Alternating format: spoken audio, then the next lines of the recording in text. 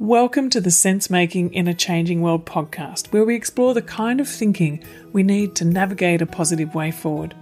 I'm your host, Maura Gamble, permaculture educator and global ambassador, filmmaker, eco-villager, food forester, mother, practivist, and all-round lover of thinking, communicating, and acting regeneratively.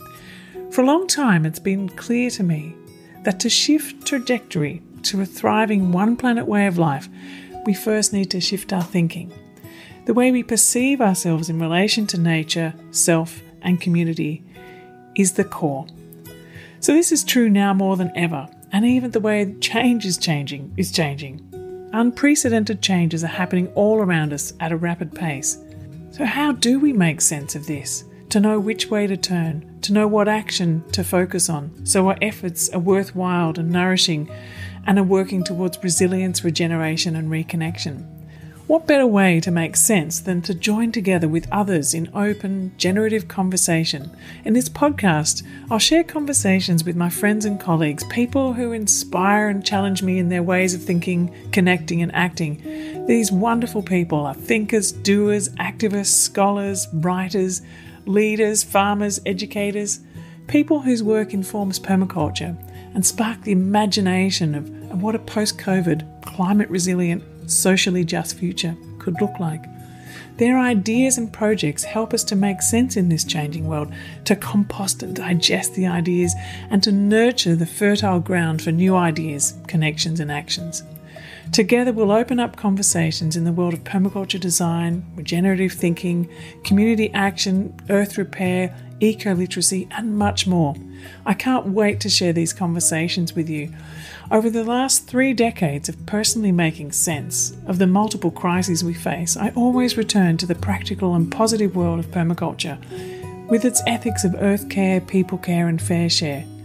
I've seen firsthand how adaptable and responsive it can be in all contexts, from urban to rural, from refugee camps to suburbs. It helps people make sense of what's happening around them and to learn accessible design tools to shape their habitat positively and to contribute to cultural and ecological regeneration. This is why I've created the Permaculture Educators Program, to help thousands of people to become permaculture teachers everywhere through an interactive online dual certificate of permaculture design and teaching. We sponsor global perma-youth programs, women's self-help groups in the Global South, and teens in refugee camps. So anyway, this podcast is sponsored by the Permaculture Education Institute and our Permaculture Educators Program. If you'd like to find more about permaculture, I've created a 4-part permaculture video series to explain what permaculture is and also how you can make it your livelihood as well as your way of life. We'd love to invite you to join our wonderfully inspiring, friendly and supportive global learning community. So I welcome you to share each of these conversations, and I'd also like to suggest you create a local conversation circle to explore the ideas shared in each show and discuss together how this makes sense in your local community and environment.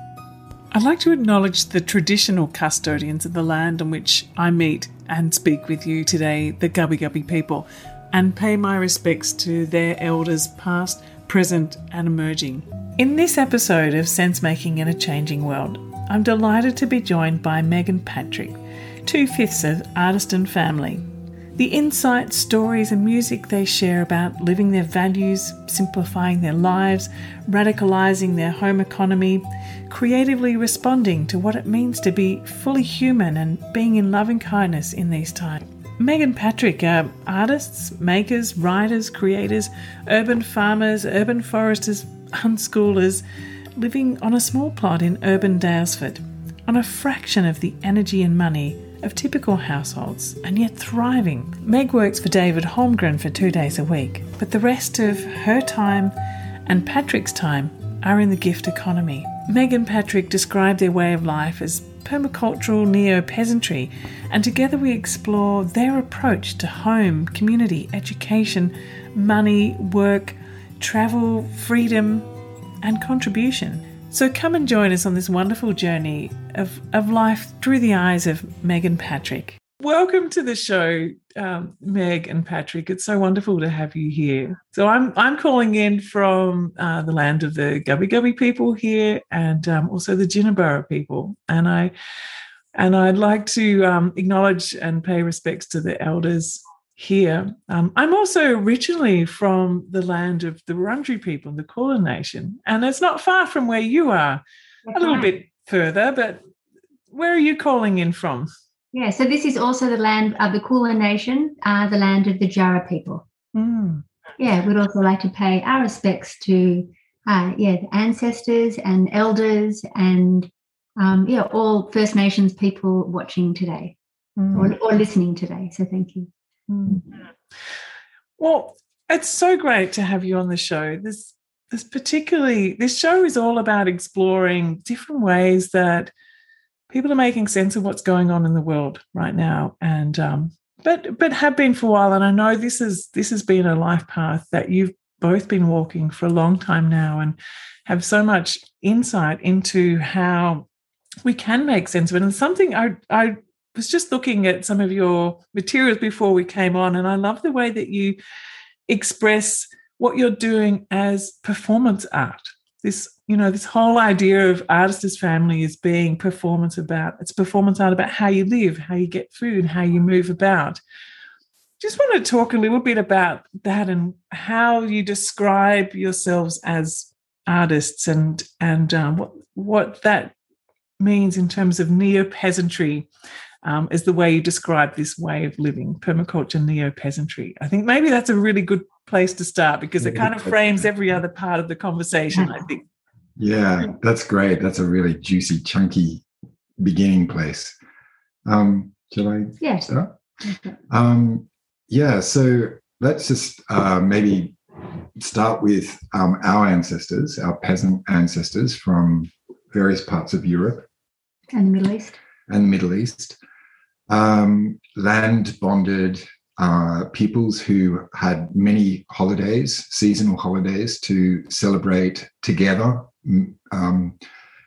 on common land. Usually where the festivals took place was on the commons. Peasants had throughout, particularly through up until the Middle Ages, had lots of different rites, rites of passage and rites of spring and rites of harvest. And so this was all celebrated with dance and song and homemade alcohols. And so some of the celebrations would go from a kind of serious intent and a kind of calling on the dead and calling on ancestors, through to sort of, and over the course of a few days would break down into sort of lots of grief release, lots of orgiastic behavior, lots of connection with place, and particularly a kind of animist sensibility to world. And so this isn't really the typical narrative that modern subjects of capital view peasantry. It's always used, or quite often used, in a pejorative sense. And there are many peoples who have come to Australia in recent times that have come from peasant ancestries who are really running away from a kind of what I would call a fooled or collapsed peasantry, where some larger control mechanism of state or communism or fascism or church has really completely disabled the performative and the celebratory and the connectedness of the peasantry. So it comes with a really bad rap. And I feel like, I guess, as neo-peasants performing, I guess, a land bondedness and bringing ritual back to a country that is stolen and we sit so problematically upon and in. But to stay just in that story of a no belonging place is, I think, more dangerous and more damaging to the land. And so we've found ways in to connect with local Jara culture, local Jara people, the land itself, the biota itself, and the forest just near here, which is a really important place for many rituals and many, the bush school that we run, which we might talk about a bit later, the men's and women's and non-binary groups that we have around fire circles in there, the coming together and sharing food with neighbours who are after a working bee, of pulling tires out of the creek and planting trees, etc. So I feel like in many ways, for a number of years, we've been reperforming what our ancestors knew: connection to neighbourhood, connection to place, and doing that, as I said, sitting in that troubled place of land dispossession, which is originally our land dispossession. A lot of my ancestors came here as convicts. But so, the story of European peasantry being dispossessed is the same story. It's it's not the same story, but it's the connected story with Indigenous dispossession here. So I feel like, and just to finish on that, that we both started in the arts, Meg as a writer, me in the visual arts, and permaculture has really been a way of it had been a wonderful exit strategy from what we would perceive as Western art practice, which is very sort of rarefied and getting art back into habitats, of everyday life, and that creativity is particularly when we became parents. Just to see the unbounding creativity of children, and then looking at our own very rarefied and very sort of alienated art practices and thinking there's something wrong with this story.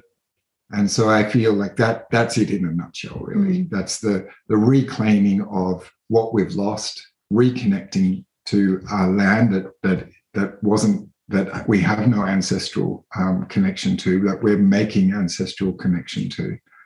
And the re-invibing of a community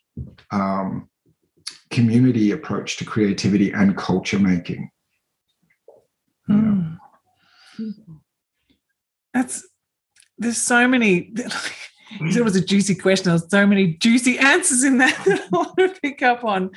The whole idea of that uncomfortable place that we are in.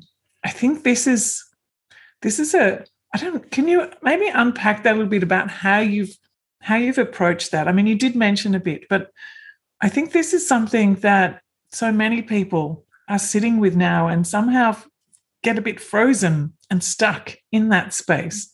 Mm. So I wonder whether you could maybe share a bit more about how to unstick in that really difficult conversation, I think, that many people find themselves in, and not knowing how to move forward. Yeah. First, I'd like to say I think it's really important that we stay with the trouble, that we stay with the discomfort, with the ickiness, the guilt, the shame, all of these feelings. I think are really important that we sit with, and that we don't just say, oh, everything's going to be okay, or just rush on to the next thing, or buy the next thing, or I think it's important that we honour all of our emotions, the positive ones that feel positive and the ones that don't.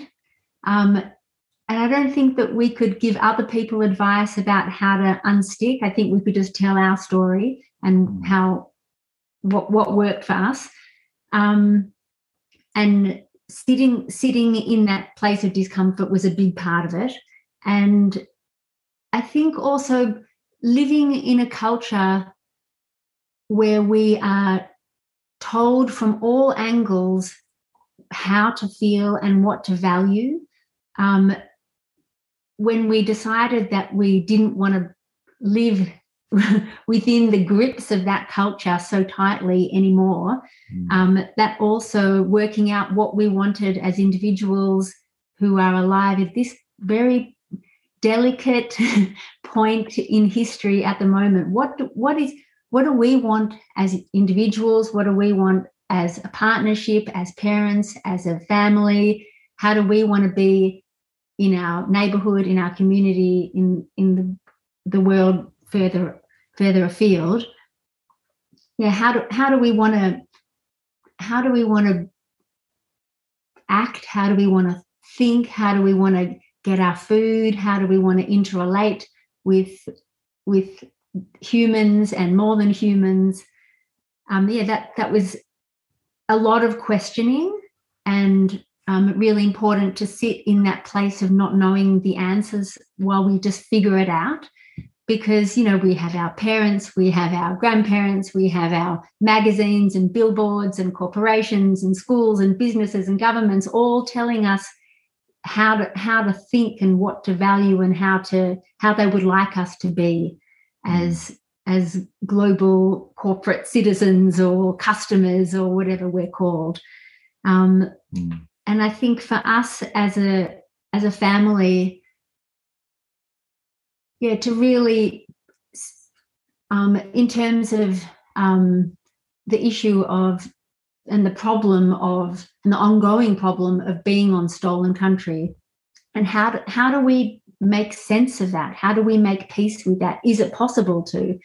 And just to be on country, just to listen to the land and listen to the birds and the winds, and before we impose our own ideology onto the garden. Of course, there's observe and interact, which is interact, with each other, with the world, observe ourselves. Just how let the land guide us to how the land would like us to be, and what does that relationship look like. And does the land want us to concrete everything and poison the soil, or would the land like to be honoured and nurtured and to be in relationship with us and to see our humanure and our seeds, all of it as a gift of a true relation of relationship. Yeah, beautiful. I wonder what was the point at which you realized that you wanted to live this way? Was there, I'm sure there's not a point, but maybe there was an insight, or what was the thing that set you on the path to transition from where you were to this? And maybe what is, no, it's going to be too big of a question if I ask you that, but I will ask you anyway. Like, what was some of the steps along the way that you were able to transition, or did you just jump right into it? I feel like for me that it's been a story, a transition of reclamation of what I had as a kid. I was able to free range along the local creek, which was full of honeysuckle, and yabby out of the creek and bring those yabbies home and add them to the pot, and Mum would make a yabby quiche. And I was able to sit out in my undies and light a fire, and I, at about age 7 or 8, I felt I was an Indigenous boy. I completely embodied that story. And so there was a big old gum tree that was probably about 300 or 400 years old, just up the corner from where I grew up in country New South Wales. And so, I used to spend a whole lot of time around that tree. There were lots of possums in it. It was a big habitat tree. And the creek was just nearby. And I think just the childhood, I did later go off to school and, was kind of reformed. But I feel like, my adult life and meeting Meg and joining our environmentalisms together, and really, waking up in our 30s, sort of, having followed, as I mentioned before, practices in the arts, and just really looking at our kind of complicit involvement in what I later in my doctoral work called hyper-techno-civility, which is this hyper-technologically focused, relationship diminished culture. that is all about tools and technology before people and trees and environments and bondedness to place. And so I just, all I have are things like my paternal grandmother's wild health wisdom of growing up, where she would say, always let a healthy dog lick your wounds. And we always thought that was pretty crazy. But, I always did because I was given permission. And, as I became older, I realized that every time I had a cut on my foot and the family dog would lick my wounds, it would becalm the wound. And it was like, wow, this is sort of like the remnants of ancestral knowledge in my grandmother that I haven't lost. And that's such a beautiful thing. And I feel like as modern subjects of capital, we're raised to say the past is irrelevant. Don't worry about the stories of the old. They're all just primitive and barbaric. This is only the present, and the future is important. And therefore, we're sort of at sea. We're kind of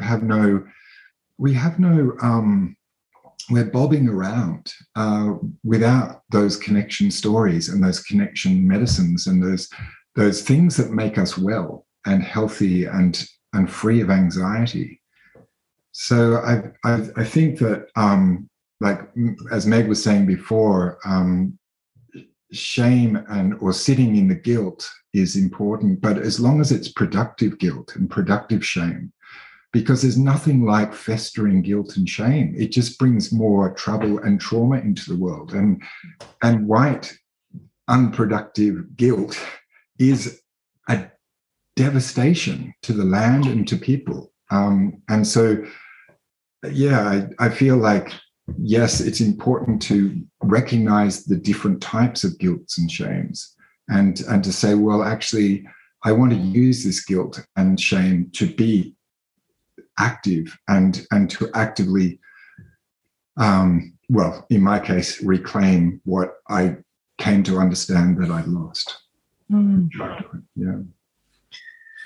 So with the work that you're doing in all different aspects, it is about this reclaiming and sharing the love and kindness and connection. And you do this through so many different ways, through how you're living, how you share, how you live, how you're running, as you mentioned earlier, a bush school as well. Can you tell us about some of those ways that you're, through what you're doing as artist, as family, as performance art, as parents, that you're finding ways to help to share the kind of work that you're doing and the kind of thinking and the kind of being and kind of loving that is just inherent in what you do? Was something that we're often saying to Woody, our nearly 9-year-old, if you want something in the world, it's up to you to create it. And instead of waiting for other people to do it or to give you what you need, it's up to you to speak up and to make that a reality. And so we try to embody that in our lives as parents and as a family and as an art collective. And for example, 3 or 4 years ago, I was wanting to start a fermenting group, and I was hoping that I needed people to troubleshoot with. I needed to say, why is my ferment all stinky, or why is this all gloopy, or why is it bubbling, or why isn't it bubbling, or why has this got mold on it, or whatever it was. So instead of just hoping for a group and hoping for this community to appear, we had a dinner here. We're going to start a fermenting group. Everybody bring a dish, doesn't have to be fermented. People came and, we just started a free monthly fermentation group called Dalesford Culture Club. And, it's been going strong ever since. And, just a way to create community. And all the things we do, we run, all the different groups we run non-monetarily. is either a gift exchange or just a flat non-monetary exchange. So we have also take volunteers here. So we run the applied near. I can't remember. The School of Applied Neo-Peasantry, and we call the property's called Tree Elbow, and we call it Tree Elbow University. And again, that's non-monetary and just a way to exchange knowledges, exchange labour, exchange microbes when we're not in lockdown and we can have people here. Just another way to share what we do, share our learnings, share those ancestral reclamations, and just to share stories and hear how other people go about living in a carbon positive way. So we also run a bush school, a weekly bush school called Forest and Free. This is its third iteration. So when Woody was younger, we had Make and Play, and then that morphed into Feral and Free, and now Forest and Free. So we kind of run it, we get burnout, stop it for a while, and then get invigorated and restart it. But on that note, with what you mentioned earlier about Woody asking for being bold enough to ask for what he needs, I think, he did say, Dad, I'd really like for bush school to go again. And it was like, okay, well, that I've heard that there. That's a call to respond to, rather than just starting it from nowhere. And so that, and as an unschooling family, it's been really important to have the bush schools, because most of the kids are from the local schools. There's about 3 or 4 local schools that they come from. And that's just a really great way of integrating. So there isn't this sort of us and them between homeschoolers and unschoolers and schooled folk. Those sorts of things have been really important in our journey to make sure that we don't become while people call the way that we live quite extreme or radical, without cars and without supermarket foods and giving up so many different things. It's with our closest, we call us, we live in an unintentional community. And so the neighbours on the street and the relationships to them and the non-judging and the working together and the sharing of resources and things have, in terms of influencing our neighbourhood in a permacultural way, it's just happened not by telling, but actually by just doing. And that seems to be, to me, and it's the same with the bush school as well, that seems to be the most exciting thing. Just for 2 hours a week, the kids can get out of quite controlled environments in school. They're not allowed in schools to climb trees. They're certainly not have knives. I had a pocket knife. We were all supposed to have a pocket knife at school when I was at primary school. So this is just a generation. Not every school had kids with pocket knives, but ours did. We could have fires at school. So fires, knives, and tree climbing. Well, those things that you can get at this forest school, and mainly because we do it non-monetarily, we do it as volunteers, and we ask the parents and the kids to share the risk and to say that risk is an ordinary part of life. It's a really necessary part of life. And if we don't, and not in a competitive way at all, but in our own abilities, if we don't take risks, if we don't get lost. If we don't take risks, we don't fall out of the tree. If we don't take risks, and it's not about creating a risky environment. It's a very fine line with kids. Obviously, we don't want to create a kind of a situation where people are hurting themselves all the time. But kids got bitten by jack jumpers and burnt on the fire and fallen out of trees and got lost at dark coming home from a game as the winter sun is going down more and more quickly at the moment. Lots of blackberry scratching. Lots of blackberry scratches. But it builds like a certain level of capability and resilience and strength and independence. And I also have a couple of not homeschoolers, unschoolers here in my place, and they're a little bit older than Woody now, so they're 12 and 14, and they'll just go off with a couple of mates who are from here. Some are from school, some are not, and they'll go camping at night somewhere around the river. I don't know where they are, but I know that they're somewhere within the Crystal Waters village, and they take stuff to cook up. They find things. They've got their knives and whatever. But I know that they're safe, because they're aware. They're aware of the dangers. They're aware of where they need to be, where they could get help, how they can manage themselves, how they can respectfully be in nature. Like, where do they go to the toilet? Like, how does that even happen? Or how do they cook their food? And where do they get safe drinking water from? They know all of that, and they can negotiate their way around. So I think while it seems like it could be seen to be an unsafe thing, I feel so confident that I know that these kids become responsible when they're independently there by themselves, when they're just even a little bit older. My 8-year-old, I probably wouldn't yet let go out independently at night with another group of 8-year-olds yet. Maybe soon. Yeah, we feel the same. Yeah, but soon. Yeah, soon. Yeah. Did you? No, soon. Yeah, I mean, I think this. I'd love to hear more about, as well as the bush school, your other thoughts around how you unschool, and I hear what you're saying about your schooling and how things had shifted and changed when you did go to school. I'm just wondering how are you approaching. There's two questions before I lose the other one about the unschooling, and the other one is about working.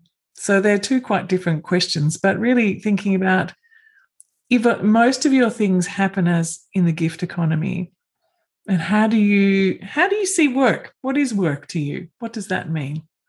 So, work and schooling, they're kind of, for me, they end up being so intertwined, which is, I guess, why I'm asking you the questions together, because in my life, they tend to be ending up that way. Yes. Maybe I'll take the unschooling bit, and you take the work bit. So unschooling. So I might just talk about the differences between unschooling and homeschooling for people who might not be across just the languaging of it.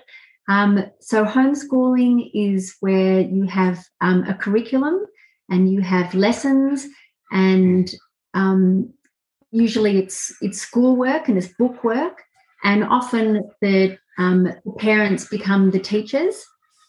So it's still the curriculum is usually based on the parents or the government's or the education system's ethics or imperatives. So we really didn't want that for our kids.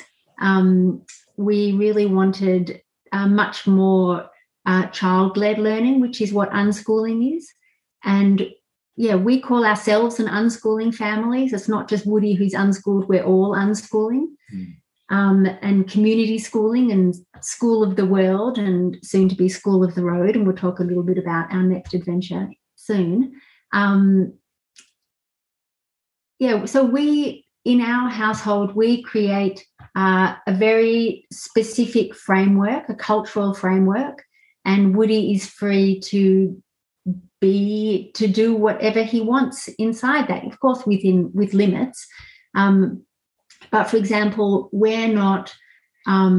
It's not two parents who are working full time, and it's not just a kid on an iPad playing Minecraft. Although I understand why parents do give their kids iPads to play Minecraft, but it's that kind of activity doesn't suit our worldview and what we're trying to do in this household. And what we're trying to do in this household is really is to live by permaculture principles, to live with as much integrity as we can, which means living according to our values. And our values are we don't value competition, we don't value greed, we don't value excessive accumulation, we don't value polluting and buying things in plastic packaging that's single use. We're really trying to live much more in harmony and in relationship with our with the world. And yeah, so the activities that Woody chooses to do are up to him. So sometimes he plays violin. So sometimes he plays violin. So he has 2 formal classes a week. So that's violin classes and clay classes. And he, I need some help. Well, I mean, I can't think. It's just our life, what we do. It's like, what exactly. Know? I mean, that describes it in itself. I mean, yeah, totally. Yeah. Yeah, so the 2 formal classes are not all that formal. Like Woody learns clay through a community run cooperative, Clay Space it's called, and lots of kids learn there. And so they have a main teacher, Kim, who's wonderful, and she just goes between the kids and they can get on with any of the projects, and she can instruct as they need and sort of offer advice. And all the other kids who go there go to school. Yeah.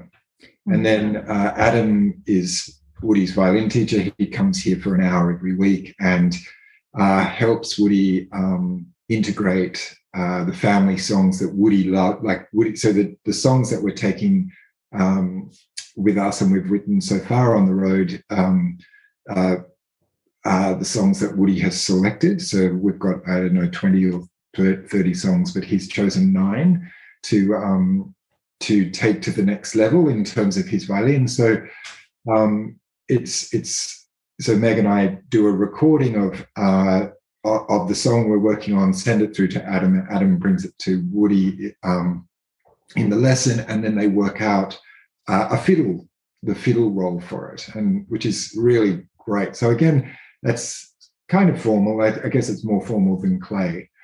But so that's just 1 hour a week. And there's been a number of times where he's, maybe 3 times in the last 3 years, where he said, I really don't want to do it. Violin is too hard. And because we don't, as Meg explained, unschooling is not about any form of control. It's actually all about the child directing his or her path of inquiry. And sometimes that's just sitting on a couch or staring out the window, and sometimes that's really engaged in the project, in the flow of his own making. So, but yeah, we've just said to him, look, to have an experience of what, if you want to call this, we're forcing you, to have an experience of 1 hour a week, so that even if violin is that you know what forced learning is, we know that you get a lot more enjoyment out of it, and most times you love it and you turn up. But right now you're seeing this as us enforcing that Adam comes every week. Then just that's the learning. Just to know we don't want to do that for all week, but at least to know that. Therefore you can connect with and understand what kids at school are going through, because they're, while there's project-based learning and there's all sorts of things that do happen in school, a lot of the time is a top-down curriculum that's not even augmented by the teacher.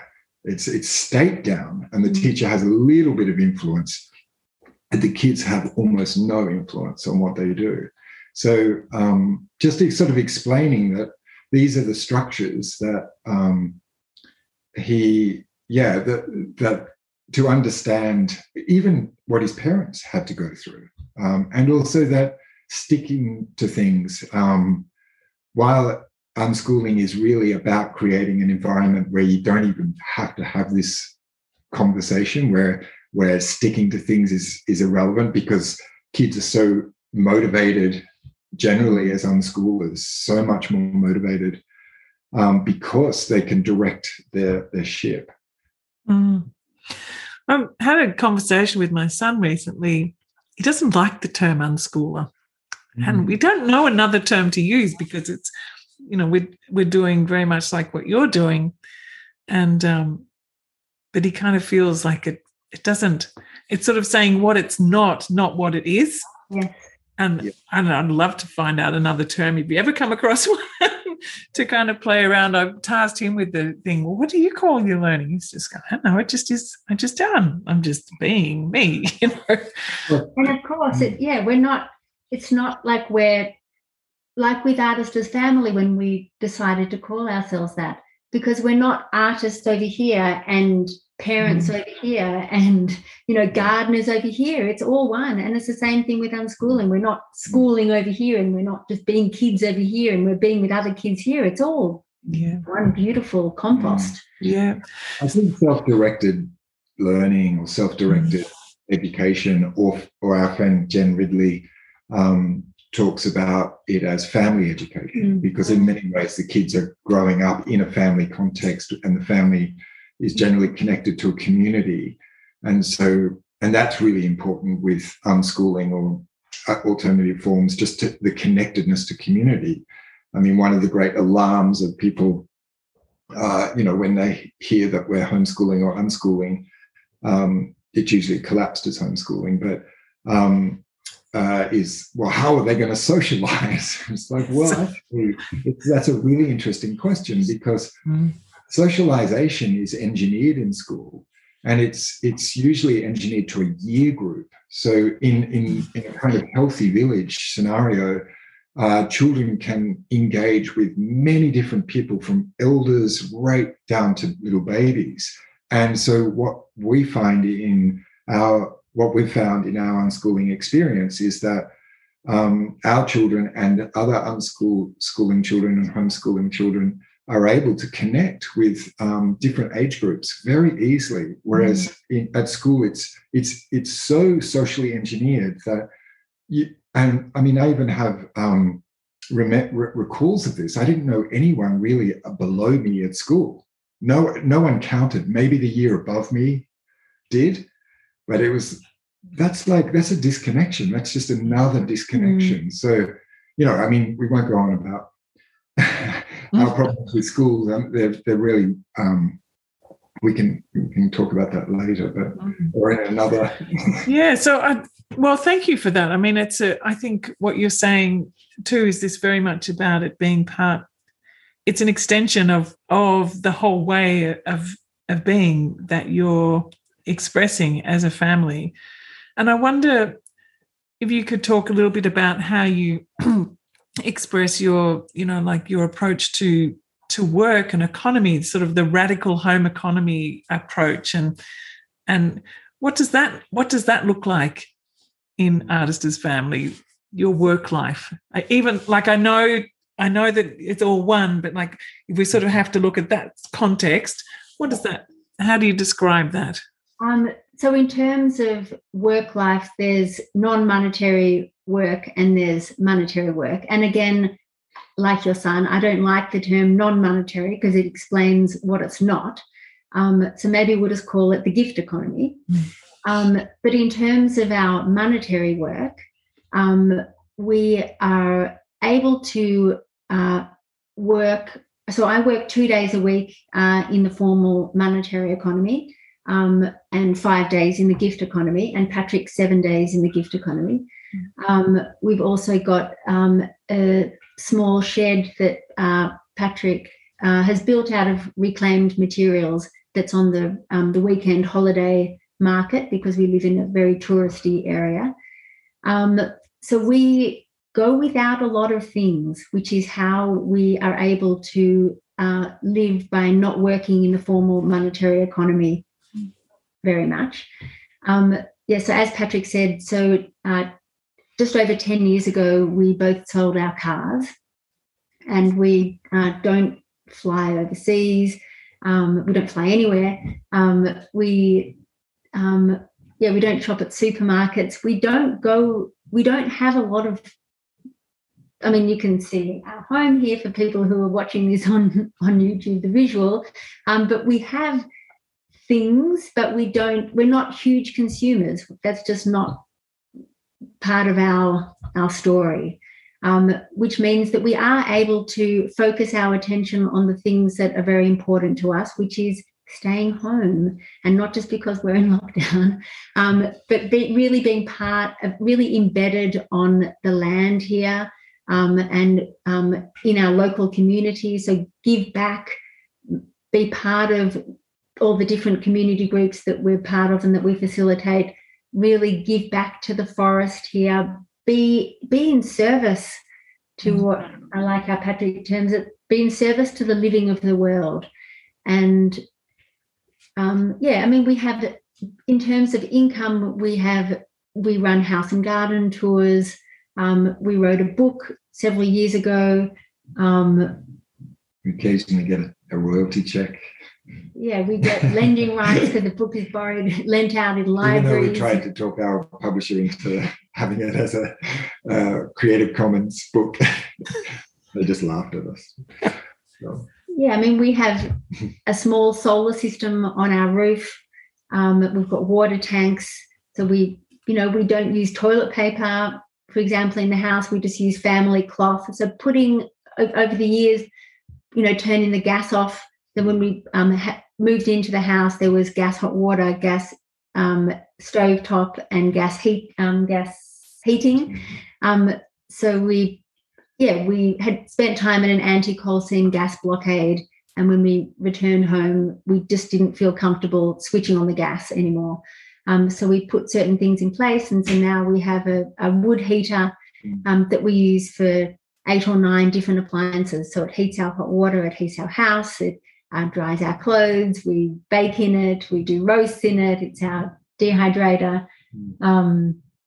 It took 2.5 years to pay for that timber fuel power hub being our stove. And as Meg just said, it runs so many different appliances. But it's more than that. It's a connection to the nearby forests when we go to look for wood. When we empty the stove of the ash and the potash, we separate them and make activated biochar with the charcoal, and we have potash, and then that goes back to the forest from where it came. And so that people sort of diss wood energy just at the emissions point from the chimney, particularly if it's not a very efficient heater. But in terms of like having most of your energy needs, and I think we have our electricity needs are just over 2 kilowatt hours a day, and the average in Australia is 18, and the average in America is 28. So that's quite a low energy household, and so our energy comes from our walked for way of being in the world, or bicycle, because we use a bicycle trailer to go and retrieve it. And there's about an hour a day of being in the forest. Woody, that's a big part of his and my connectedness, and our learning in the forest is going out to get the wood. And so it's an hour to go and get the wood, bring it back, chop it, stack it, and bring it in. So that's on average a day, and there's about 3 hours towards food a day. So it's really a 4-hour working day for the nuts and bolts, for our food and energy and medicine resources. And so we always like to say that permaculture provides an opportunity to attend to food, energy, and medicine capitalisms. So it's not to say that we won't ever not, that we will occasionally go to a supermarket if we're away from home. We will go to a chemist if we need to, if one of us gets sick. But because of the way we live, we very rarely get sick. And we, the three of them, keep us collecting the wood that's going to power the house, and then to grow the food that's going to power ourselves, and then to put that human waste back into a very well-organized composting system, a human manure composting system, which goes back into the soil to feed. So I think those processes are relational based, but in a nuts and bolts economic sense, they're 4 hours a day. And then to pay for the kind of tenure, the privilege, as Meg said, Meg does the 2 days a week in the formal economy, and we've got this little very affordable Airbnb, which is not a house. People couldn't actually live there, but very low budget people used to come to Daylesford, such as Meg and I, because we could afford to actually come, take the waters, go for bushwalks. But everything is high end now. So we really like to, our little shack, it's called the Permi Love Shack, is $90 a night, and it pretty much services our mortgage. So we get 3 nights a week on average throughout the year that it's rented. And so that cancels out the big global, so the Airbnb global monopoly and the mortgage monopoly just sort of cancel each other out, and then we can get on with your life. Yeah. on with the important stuff. Yeah, that's great. And I love the fact that you're saying that it's not, and all of those things are not separated. They're integrated. Like you're saying, going and attending to your energy needs is the time that you're also caring for the forest and also building relationships with your son. And there are no separations in that way, like going to work, paying for this, doing that. It all becomes this beautiful integrated whole. I wonder, like during COVID, I noticed that you spent a lot of time making some beautiful films about the things that you do, the way that you access your food and process your food and lots of other things. I wonder how was the response to your way of living during COVID? Do you get lots more people coming to you saying, how do you do what you do? We kind of really feel like we need to know more about this now. Was there a shift that you noticed? Yes, there was definitely a shift. And I think as people really realised how unstable centralised systems were that they were relying on for their food, mainly for their food, but also for their goods that they were buying, when they realised how unstable they would, people were really open to new ways of being, and also very old ways of being. Which is how we have been living for a long time. So, it was really, and also, I feel like we'd been preparing for a pandemic for many years, although we didn't know it at the time, as I'm sure it was in your household too, that you're home-based, that you're growing a lot of your own food, that you don't rely on these big external systems. So when people had that wake-up call when COVID hit, lots of permies around the world were seeing great interest in their work and in permaculture as a really positive solution. Yeah, you can say everything you want about climate change and ecological crises and pollution in the Pacific trash vortex, and keep creating the arguments, but unless you see empty supermarket shelves, it doesn't. That's the thing that really galvanizes people. That's the thing that actually says, oh, wow, those nutters across the road, or those, is that what they're on about? Oh, that's, right, I get the connection now. And there's been this, after the first, I can't remember, I think we're in the 4th lockdown here in Victoria, but we're taking one for the team for the rest of the country. Thank you. But, after 1 or 2 of them, we got very depressed because we saw this interest. We had time to, because we weren't doing our community work, we thought, well, we can do more online. And we didn't have stuff. Volunteers. Yeah, no volunteers. So we had time to make these films, and that was a really special time. But then coming out of it and then seeing the trucks gear back up into the old story, it was very, very disappointing. But sort of several months on from that, and seeing this sort of continual world in crises, and capitalism, of course, uses crises to its advantage. I think, is it Naomi Klein who wrote Disaster Capitalism? But there's many theorists who have looked at just how capitalism needs crises to generate a whole lot of income. And so while people's jobs are affected and people's livelihoods are very vulnerable at the moment, there's somebody making lots of money off this all around the world. But also I think people are recognizing, well, that this is an opportunity for regenerative thinking and transition towns and permaculture. And I mean, Meg works for David Holmgren, and you've seen just a huge amount of interest in permaculture. And Retro Suburbia is like a #1 seller, even though it's had not a single piece of mainstream media press in Australia. It's like sold more for an $80 book, because it's a huge Bible. It's a very expensive book, particularly for those, most of us are low income who are wanting it. Many of us are. To have sold so many copies, and of course the ebook copy, which is Pay What You Feel, has been tens of thousands of copies of that. So to make that much more equitable and accessible economically.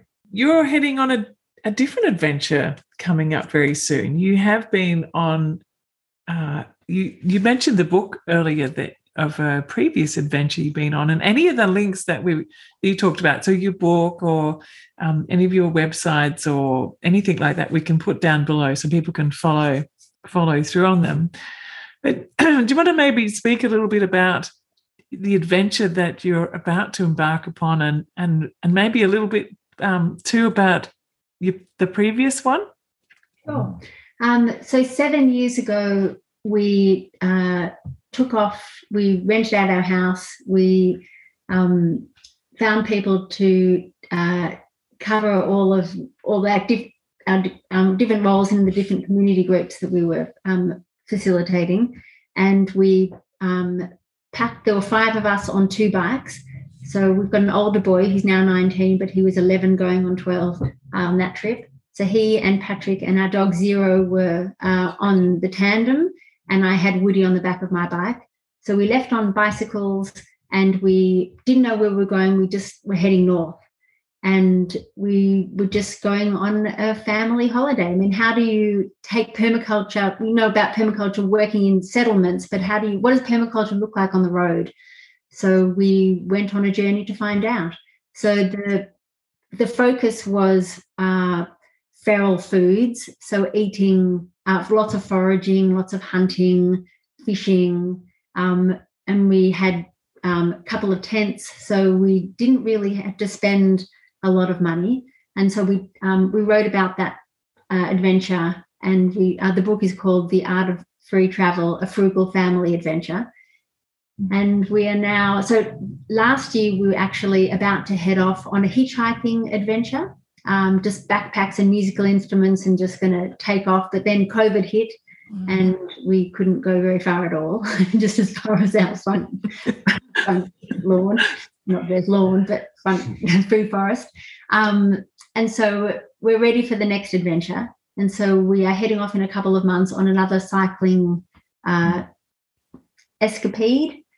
So Patrick and Woody will be on the tandem this time, and I'll have Zero on my bike. And again, lots of drifting, lots of trying to offer ourselves as to be in service to the communities that we find ourselves in. I think that's the thing for us, is the drifting, but also when we come to a place that has a need to drop and to participate, but not as in our own community. We've become, I guess, community actors and leaders in a number of different things. So it's really nice just to get in and be one of the participants and not have to organize anything, but just actually be there and be solid and to give in that way. And there's so many ways to give as well, and sharing stories is really a beautiful way to give. And we'll be traveling with our instruments, as Meg said, and so we'll be sharing our story through song as much as by meeting people and hearing their stories and exchanging yarns. So tell me more about your songs. You write music. You write music as a family. You also bring old stories and weave them into your music as well. Is that right? Maybe. Yeah, so some of our songs, we have written both the music and the lyrics, and some of them we take lyrics from various different places. Some of them are really old, some of them more contemporary, and where we put them to music. Sometimes we reinterpret the lyrics, and we just what are you going to say? We're not musicians. We are storytellers that use instruments, really, and just. I mean, we use writing, we use film, we use music, whatever way that we can share our stories. I was talking with there's a young refugee man who I work with in Kakuma Refugee Settlement, and he had the opportunity to be part of this permaculture course that was running in the community for local young people. So there's like free permaculture happening, and so he's part of that, and he took that and he just went, this is so important for our community, not just about the food and caring for land, but actually having some kind of sense of hope where there's so much hopelessness. I think this is so important that I want to be able to share this with you throughout this refugee settlement. How do I do that? The best way I can see is by singing it, and sing it in a way that attracts people to hear the story. Because I think it's a bit like what you were saying before, Patrick, about you can kind of talk about this, you can talk about what's going on in the world and we need, changes to happen. But how do you create a different way of being that attracts people in to sort of notice? And it could be the crisis of things not on the shelves, but what other ways do people come in to kind of come a bit closer? They kind of lean in to see what's happening. And that where you started this conversation with that sort of sense of, joy and connection and belonging and healing and ritual and dance and music and all of that part of life. And if that's infused with the kind of stories that you want to tell about permaculture and living a neo-peasantry life, it has so much, there's so much richness and depth in the stories that come through that and in the music that you share. And so you're going to be sharing these stories and songs, I hear, as you're going around. How does that work? Are you just going to kind of pull up your bike on the side of the street and start singing the song? Or yes. Yeah. So we've been on hitchhiking and busking journeys previously, and all money we had to spend was the money that arrived in our violin case. Wow. So we're going to try our luck at busking again and just find a campfire. And so we need about $35 a day to live when we're on the road. So we're not great musicians, but we reckon we might get enough coin to do that, and hopefully bring some smiles and some warm hearts to folk. And it's also just a nice thing to do. I mean, busking can be an imposition into public space, so we want to be sensitive about that as well, not just sort of impose ourselves onto a town and a place, to sort of feel our way sensitively in that. So we don't really know how it's going to work, but I know that if I saw a family rock up on bicycles, obviously carrying their home with them, yeah. With their dog, and then start playing. I would be very interested in what they had to say. And I feel like, that's right, because we're all schooled in this sort of virtuosic tradition that you have to be a good musician, otherwise don't bother. And like we really sort of turn that on their heads and say, well, we're not really musicians. We really want to sing, because song is medicine. Like to sing is just such a healthy thing. So it's a part of our medicine. But then we've also had comments back like, oh, I haven't seen a family playing music for years. And that brought someone joy. It's not like necessarily our story or how we're sounding or what's genre of music. It's actually just seeing a family playing music in a public park. Or even just a family doing something meaningful together. Yes, exactly. That even itself. Yeah. So I think that, there's sensitivities and not to impose, but there's also, the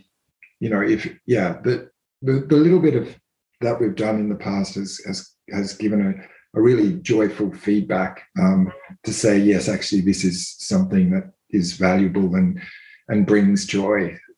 And for you too, I'm kind of hearing there's this sense of a freedom of the drifting, of being on the road, that there's like something about that's really important for you, that you have this very home-based lifestyle, but the possibilities of heading off and flying and migrating for a bit and coming back home is part of a replenishing for your energy. Is that what am I reading that right? Or definitely. And also although we are not strict followers of clock time, and not having a child at school certainly helps with that. I work 2 days a week. We still have appointments.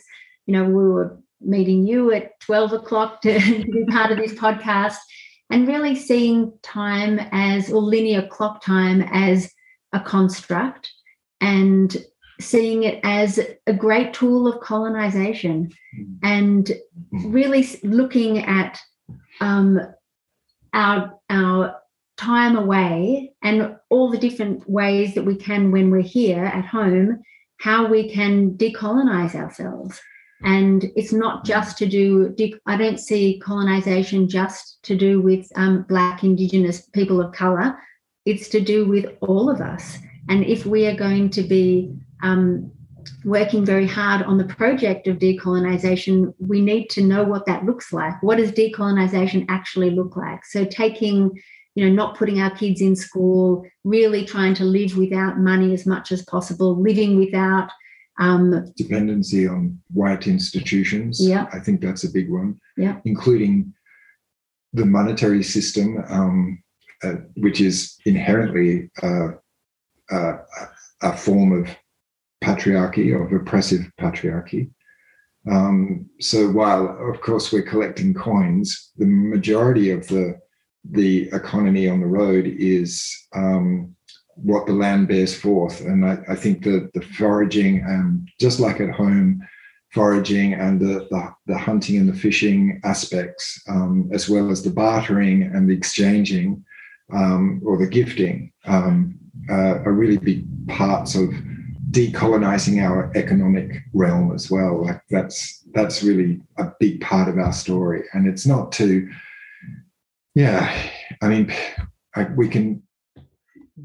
obviously we have a mortgage, as already explained, and we are not anti-money in the absolute sense, but it is an economy that must grow. And so what we've done over the last 12 or 13 years is to put money into 25% of our overall economy. And so that has been a really great transition. And because, yes, money is necessary to a degree, but the growing of it, or to conceive yourself as being wholly dependent, 100% dependent on money, is you are in that colonized group of economy, because once you start to actually decouple aspects of your economy from it and put it into degrowth, then you're starting to decolonize your economic form.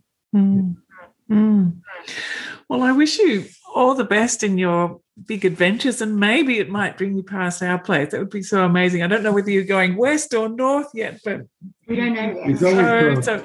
So welcome to come and join us up here if you get this way. Yeah. But we'd love to play you a song, Morag, before we say that would be amazing. Okay, we'll play. Yeah, so this one is a beautiful poem that my mum sent through a few weeks ago by an Irish poet or American poet called Martha Postlethwaite, and it's called The Clearing.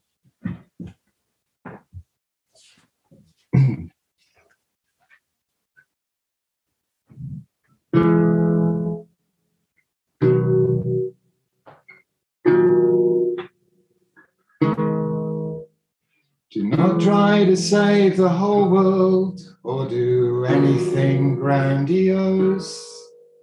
Instead, find a clearing in the dense forest of your life and wait there patiently until the song that is your life falls into your own cupped hands and you recognize and greet it.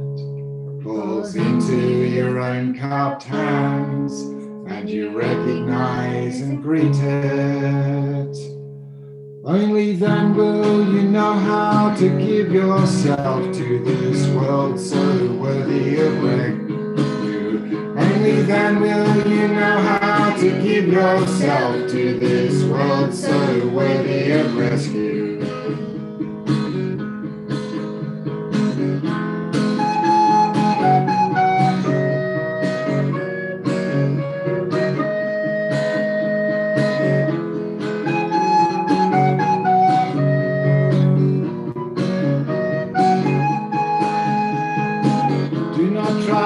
Save the whole world or do anything grandiose.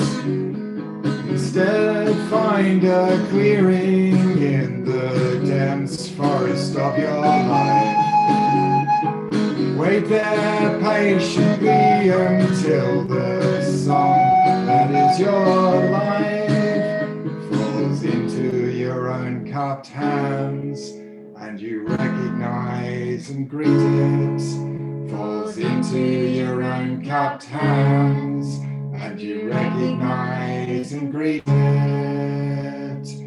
Only then will you know how to give yourself to this world so worthy of rescue. Only then will you know how to give yourself to this world so worthy of rescue. Only then will you know how to give yourself to this world so worthy of rescue. Then will you know how to give yourself to this world so worthy of rescue.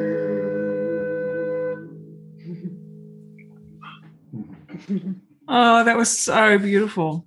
Yeah, it is. Yeah. What a gift to have someone send you such amazing poetry to be able to turn into music like that too. Oh, wow. Well, as you were singing, I was just thinking, I would so love you to come here and come and sing up a storm with the community here. That would be amazing. We will one day, for sure. Yeah. Well, thank you so much for taking the time today to talk with me here. And like I said before, any links that we talked about or books or journeys or references that you mentioned, we can put in the links down below so that people can follow that up and find out more. And maybe there's a place people can follow you on your journey. Are you going to be somehow dropping in links where you are and what you're doing, or are you just going off grid? No, we're actually going to story it on the way. Yeah. So we are very reluctantly on social media. So we've been working with some friends in a gift exchange. So we're going to do a permaculture design of their property, and they've been making us a website. So we're trying to get off social media, but that will be a bit of a process. It's almost ready to go live. Yeah. So Yeah. Wonderful. Yeah. Well, if you could send me the link to that one and then I can pop that in there too, that would be great. Yeah. Oh, thank you so much. And say hello to Woody. I hope he's had a wonderful day at his friend's house today. Thanks you so much for joining me. Great to receive all your beautiful questions. So thank you. Thank you. So that's all for today. Thanks so much for joining me. If you like a copy of my top 10 books to read, click the link below, pop in your email, and I'll send it straight to you. You can also watch this interview over on my YouTube channel. I'll put the link below as well. And don't forget to subscribe, leave a comment, and if you've enjoyed it, please consider giving me a star rating. Believe it or not, the more people do this, the more podcast bots will discover this little podcast. So thanks again, and I'll see you again next week.